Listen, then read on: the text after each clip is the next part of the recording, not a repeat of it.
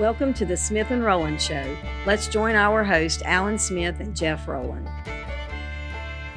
You're fixing to be enthralled, uplifted, and encouraged because you have decided to participate in a show that's known around the world, the Smith and Rowland Show. Now, our featured guest, honored guest, and the most familiar personality on the web, Alan Smith. That brings back memories. So, I was just trying to bring us back into reality.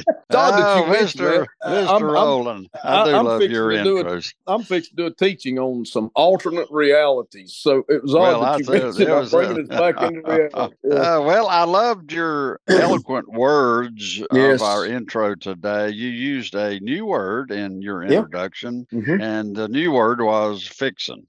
I'm fixing. That's right. I'm that's fixing. Right. So, and I challenge anybody that says that's not a word. I'm gonna challenge you right away. That's right. All of you English PhDs well, out there. I mean, you keep adding. Is a term. You keep adding to your vocabulary, and I mean, it's vast. There's no doubt about that. It's a vast, all right. But we got an article today by R.T. Kendall. He's written a book. I think the name of it's Prophetic Responsibility. And it was speaking into the prophetic. You know, we've had all of this going on about the prophetic, especially since the last elections, with the prophetic world said that Trump would have 2 consecutive terms of leading. And of course, we know the second one didn't happen. He's now working on it to see if he can make it happen. But anyway, R.T. Kendall is not talking about Trump, but he is talking about the prophetic and the prophetic movement. And he has written a book about it and bringing some quite enlightening thoughts and concepts on the prophetic movement. If you'll allow me, I'll read the first paragraph or two. This is out of his article of Prophetic Responsibility. Many of us claim to speak for God these days, but how many of us really do speak for God? There are a lot of people who claim to have a prophetic gift and give out words of introduction by the Lord told me. There are countless others who would not appear to be prophetic, but nonetheless claim they hear directly from the Lord. Perhaps they do. I do believe God speaks directly to people today. To uphold this premise, it is not to add to Scripture. When God spoke to Philip as he did in Acts 8:29 or to Agabus in Acts 11:28, this is not adding to Scripture. Paul posed the possibility of God making things clear to us in a direct manner. Philippians 3:15. Mr. Rowland, what is your thoughts on the concept of the prophetic as we go into prophetic responsibility? I read this article in its totality, and I have no place in this article that I personally can disagree with. I think R.T. Kendall wrote as good an article here on the prophetic as I've ever read. Prophecy is all throughout the scriptures. If you cut prophecy out of the scriptures, you annihilate over half of it. And to deny that God speaks to his people is probably the most insane thing that someone could ever grab a hold of. I'm going to even say that God doesn't speak to us personally would be so short-sighted that you would fall into what is fearful. And I'm a dispensationalist, but I would say you start falling into what would be considered hyper-dispensationalism if you think that God doesn't speak to an individual in their spirit from God's spirit to their spirit. So I agree with these first 2 paragraphs, and as he continues to frame this out, what he's doing is he's building the case first that God still speaks to his people. He's also building the case of how we need to be responsible when God does speak to us, how we handle it. And there is a responsibility to that. I want to point out something because the reason this is coming up, Alan, is because of what you said earlier. We had an election a few years back in the prophetic world. For those that don't know a whole lot about the prophetic world, and there's a lot of people that don't know a lot about the prophetic world. It's odd how that whatever world you're in, that's the consuming factor of your life. And you think that everybody knows about the prophetic world when they don't. But there were a lot of prophecies coming out of the prophetic world that Donald Trump would serve 2 consecutive terms. I do want to point out that he didn't serve 2 consecutive terms, but there was also a prophecy given that he would serve 2 terms, but it wouldn't be consecutive. That prophecy did unfold by Kim Clement, who is with the Lord in heaven, who gave that word of prophecy before Donald Trump was ever elected the first time. So I'm saying that we do need accountability and responsibility to prophetic words. And I do think that we need to be careful how we label the Lord's name to what we're hearing in our spirit. I think there is a measure of responsibility as he goes on to describe later in this article, and we need to kind of continue to read the article here to see. But I want to encourage people from any background, denominationally speaking and doctrinally speaking, the Holy Spirit of God still speaks to the spirit of man. And we need to acknowledge that fact because there's a lot of people who don't believe that today. Well, that's actually even a newer concept, the last several hundred years to start considering that. So in Christianity, in Christendom today, I must say, still way over the majority of people thinks that God does not speak to an individual today. I will go on to read this next paragraph. The question is, how much are we to share with others when we hear from God? Are we to claim, the Lord told me, when we have an impression we feel is from the Holy Spirit? The question is, how many of these words or feelings are really from the Lord? Should it bother us that so many words do not come to pass, which were prefaced by the Lord told me? What do you suppose God in heaven thinks of all this? Well, to answer that last question, I maybe shouldn't. It's not sacrilegious, but bless God's little heart, because can you imagine having us speak for you? I mean, my land, Lord Jesus, you've got a lot of faith. Well, ain't that the Lord's got a lot of faith. It says, why is this issue important? Why is this particular blog important that he's speaking of here, the prophetic integrity? When a word does not come to pass, which was introduced by the Lord told me so, obviously something has gone wrong. It dishonors the name of the Lord. It brings discredit upon the gift of prophecy. Should we not apologize, Jeff? Surely if the Lord says something, it is going to be exactly right. But why do people continue using the phrase, so the Lord told me, when they keep getting it wrong? And yet God does sometimes truly speak to us. If so, should we not attribute such a word to him, or say it differently? Is there a right time or saying, or the Lord told me so, when one has a word they feel is truly for God? Yeah, What's your thought? I do think that we need to apologize. I think that would be perfectly in order. And I don't understand why the apologizing seems to be so looked down upon by the Christian community. To take responsibility and say, you know what, I got this wrong. Why is that such a huge deal to people? Well, they haven't had as much practice at it as me and you, Jeff. Apparently not. In defense of everybody else. Apparently not. I look back and I've apologized for a lot of things that I'm not sure I did. But I can say that apologizing is in order when we get it wrong. And I think what R.T. Kendall's pointing out here is that there's been times that people have got up and said, thus saith the Lord, and it didn't come to pass. Now, I'll also say this, and this is going to sound odd, but depending on the word itself, when you say, thus saith the Lord, and it don't come to pass, doesn't necessarily mean that God didn't say it either. That's exactly right. So that has to be considered in terms of what the word is. God put conditions on, for example, the Lord said he promised us at one place that he would forgive our sins and heal our land. But that word is conditional upon if the people of God humble themselves and seek his face and pray.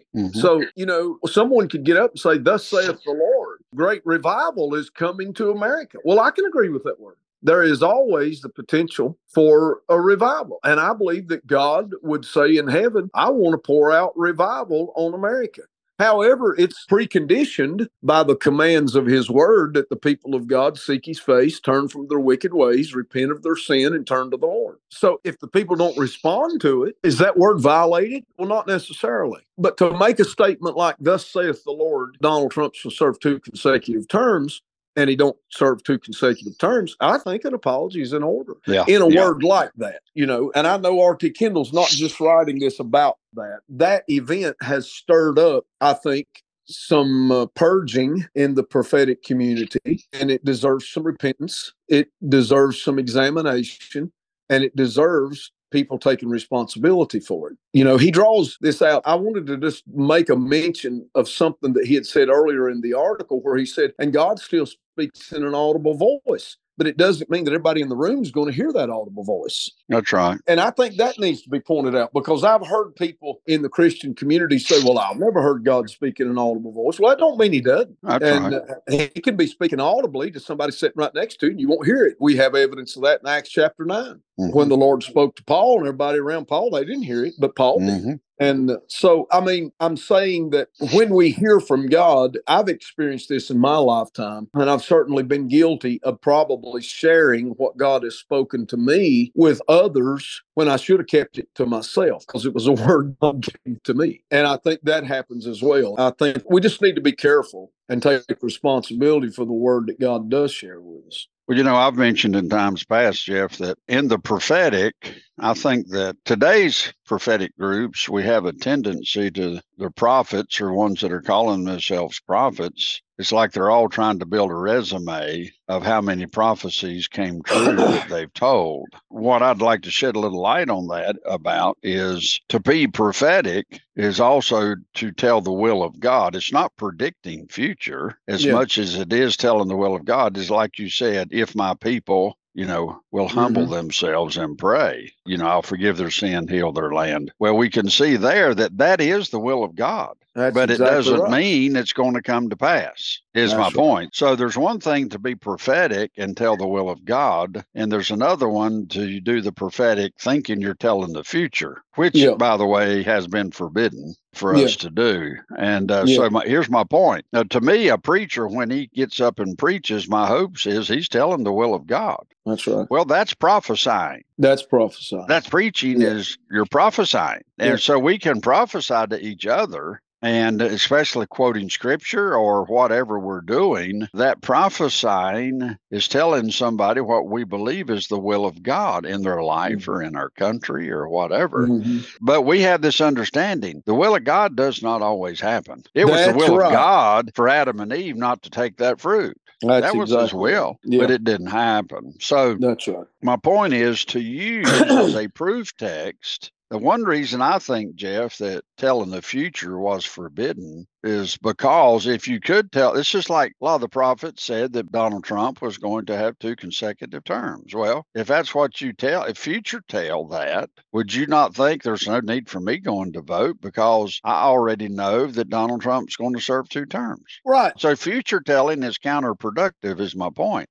Can you imagine, Jeff, if humanity was turned loose with being able to change the future? Because what happens in life, the way God's got this thing set up, is one thing begets another, begets another, begets another. So the truth is, just because you change something bad in the future, if you had the power to do that, it doesn't, what we don't understand, that bad event is what God will use. All things work together for good to them. God will use that event that I would changed if I could have. But God will use it in directing the heart of the individual. So I could change the path, but not change the heart. And God's after changing the heart more than the path. So that's my point, is I think that one of the bad problems, Jeff, today is the prophetic voices are trying to predict future instead of declaring the will of God. Yeah, I agree. And just in terms of that, and I got to say, you've had a whole lot more experience among those in the prophetic movement than I have.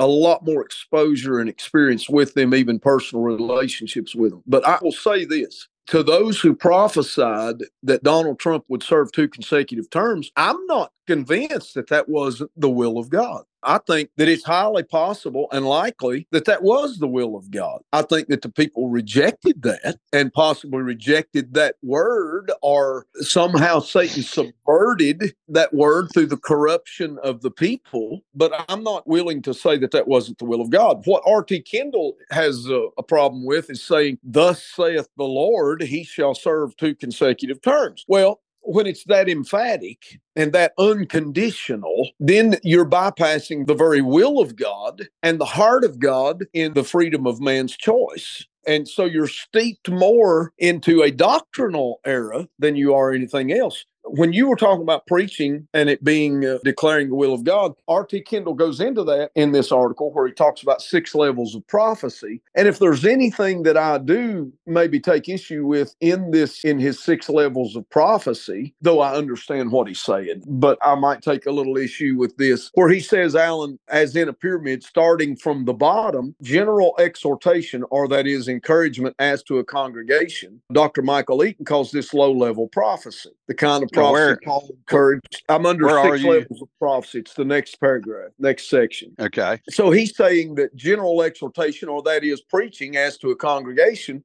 would be considered low-level prophecy. Though I understand what he's saying there. I do understand. Yeah, I don't agree with that. I'm not real sure that I agree with that evaluation from Dr. Michael Eaton. I do believe that the preaching of the Word of God is declaring forth the will of God, and I do believe that's prophetic. So I don't know that I would call that low-level prophecy, though taking that kind of stance on it does nothing but promote the sensational part of predicting the future. Everybody's wanting to receive a word that, hey, you're going to be blessed with, a new car or something, or you're going to be blessed with a great ministry that you're going to win thousands and start a mega church. Everybody wants that kind of a prophetic word in their life. That's what they're looking for. I'm not real sure that is what we should be looking for, but the expository preaching of the Word of God is, in fact, I think, the highest level of prophetic utterance, because it's that Word of God that transforms a life from one state of being into another. And so I take a little issue with that. But in his 6 levels of prophecy, he names as number 6 general exhortation, and he levels that at the bottom of the prophetic list, and then he continues on. What else does he say about the general? He also says whether it's from a hymn, a dream, or even a vision, but such a word needs to be tested. We are not to despise such prophesying, according to 1 Thessalonians 5:20, but all needs to be tested in any case. But he goes on down to number 5, Jeff, is specific warning.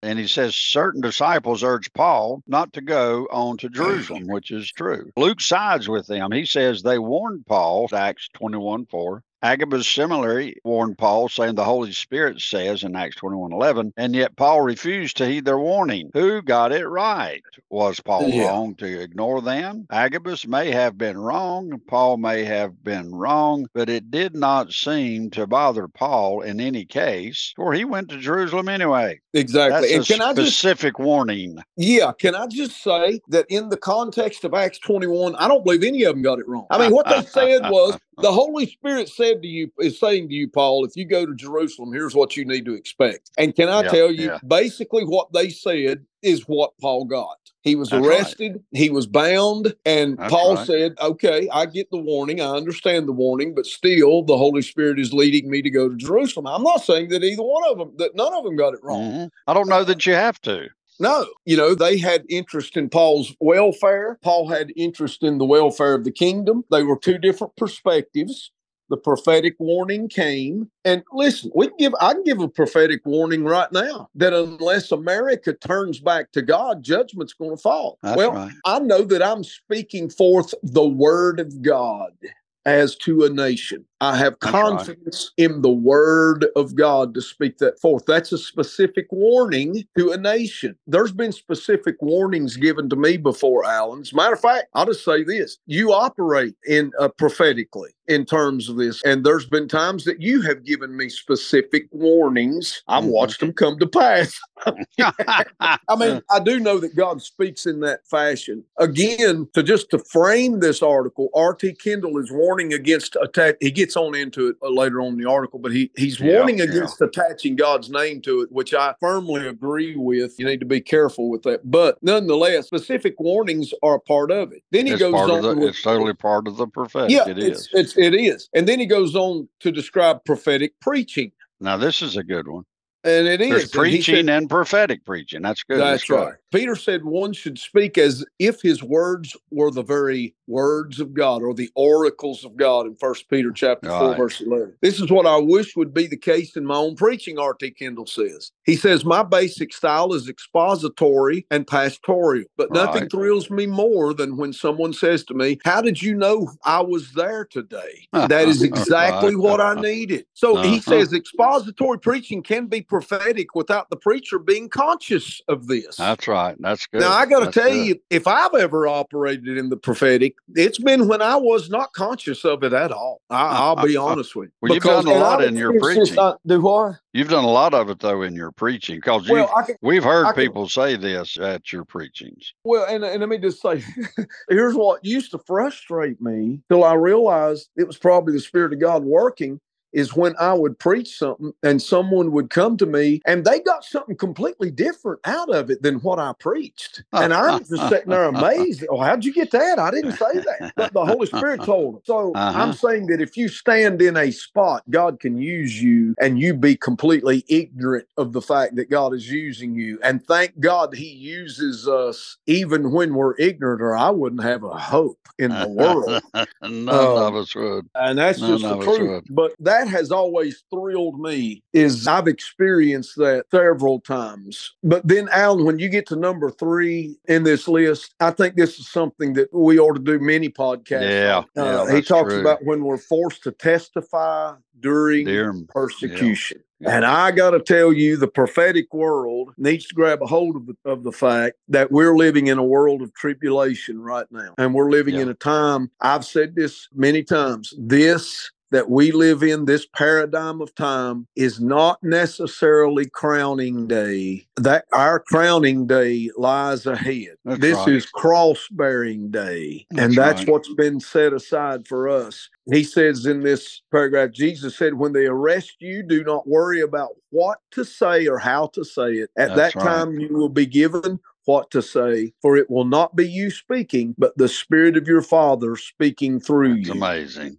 And I got to tell you, when people are suffering persecution in some way or affliction in some way, the life that they live and the words that they say are extremely prophetic to those around them. I just firmly believe that. I could not agree more. That's the tough one. Yes, it is. That's a tough one. It goes on to say, number 2, the non-canonical prophecy. This is outside of canon. With Nathan, Gad, Elijah, and Elisha are examples of non-canonical prophets. Could there be prophets of this magnitude and stature today? I believe so, he says. Then can they say, the Lord told me? I reply, they should be the most wary of all in saying things like, the Lord says. Why? It is because they will be watched and examined with most painfully scrutiny. If they will keep the name of the Lord out, but simply say, I feel I must say this to you, or something like that, they will maintain their integrity, credibility, and anointing. Many a modern prophet could be saved embarrassment had they been more modest in their claims. What do you think about that one, Mr. Big Preacher? I totally agree with it, Alan. I just absolutely agree with it. And I'll be honest with you, there's been some times I've been in congregations where somebody says, thus saith the Lord. And when they say that, I just cringe on the inside. But you know, there's been some that I really felt like was the Lord. And I've been in those times too. And let me tell you, for somebody that has that kind of anointing, the weight and the responsibility on their life, I do not envy those people at all. So when somebody says, boy, I'd like to be a prophet like prophet, boy, you can have it. I'll be honest with you. That is a weight and a burden that I'm not sure that I am equipped to carry. I'm more along the lines of, I feel as though the Lord is leading me to say this. But we have to allow for the Lord God. Don't you think we have to allow though for thus saith the Lord? Now, yes, I know that absolutely. One's bold. That one's bold. I know one particular man in mind that blows the shofar. And he knows when to blow it, Jeff, and I've never tooted one of those horns. And I have had a time that it was a little aggravating to me or frustrating. But I am glad to announce I am not in that time, that I have learned to appreciate the blowing of the shofar. Yeah. And this man does 2 things. He blows the shofar, and he thus says the Lord. Yeah. And he's one of the very few that I can say I'm not saying he's been 100%, but I will say I've Mhm. witnessed with him a lot, because a lot of his thus saying the Lord is quoting scripture. Well, and yeah, And and I so, can. There you go. That's the number one thing that RT Kendall goes to in this article. But let me just say, Alan, what I mean by I just draw up when it's not that I don't believe that can't happen. I not only believe that can happen, I've experienced it happening, just like you've said. But I'm drawing up at the weight and the burden and the responsibility that person has to be under to be able to say, hey, thus saith the Lord. Boy, you're stepping into a position there where you're speaking for God in a way that, man, you better be right. That's right. That's what causes me to draw up. The weight of That's that right. is big. It's astronomical. Listen, Mr. Rowland, we've run out of time today. We've got a little bit more to carry on this article. Perhaps we could pick up in the morning here and finish up this, I think, this book. Actually, we're just doing a little summary of the book of R.T. Kendall. And it's an incredible concept and an incredible word by R.T. Kendall. He was very good friends with Jack Taylor. I did not ever know R.T., but I knew Jack very well for quite a few years. And he was also the pastor of Westminster Chapel in England. Exactly. For 25 years, I think it was. Yeah, he was a pastor there. And so let's pick up on it again in the morning, Jeff, Absolutely. And we'll carry on with the same concept. Okay, my friend. Well, listen, you have a good day. I'll let you do the same. We'll talk to you tomorrow. Bye. God bless. Thank you for joining today's Smith and Rowland Show. You can check out our website at kingdompropheticsociety.org and our daily Unplugged podcast at smithandrolandshow.podbean.com. You can also join us on Amazon, Apple, or Spotify.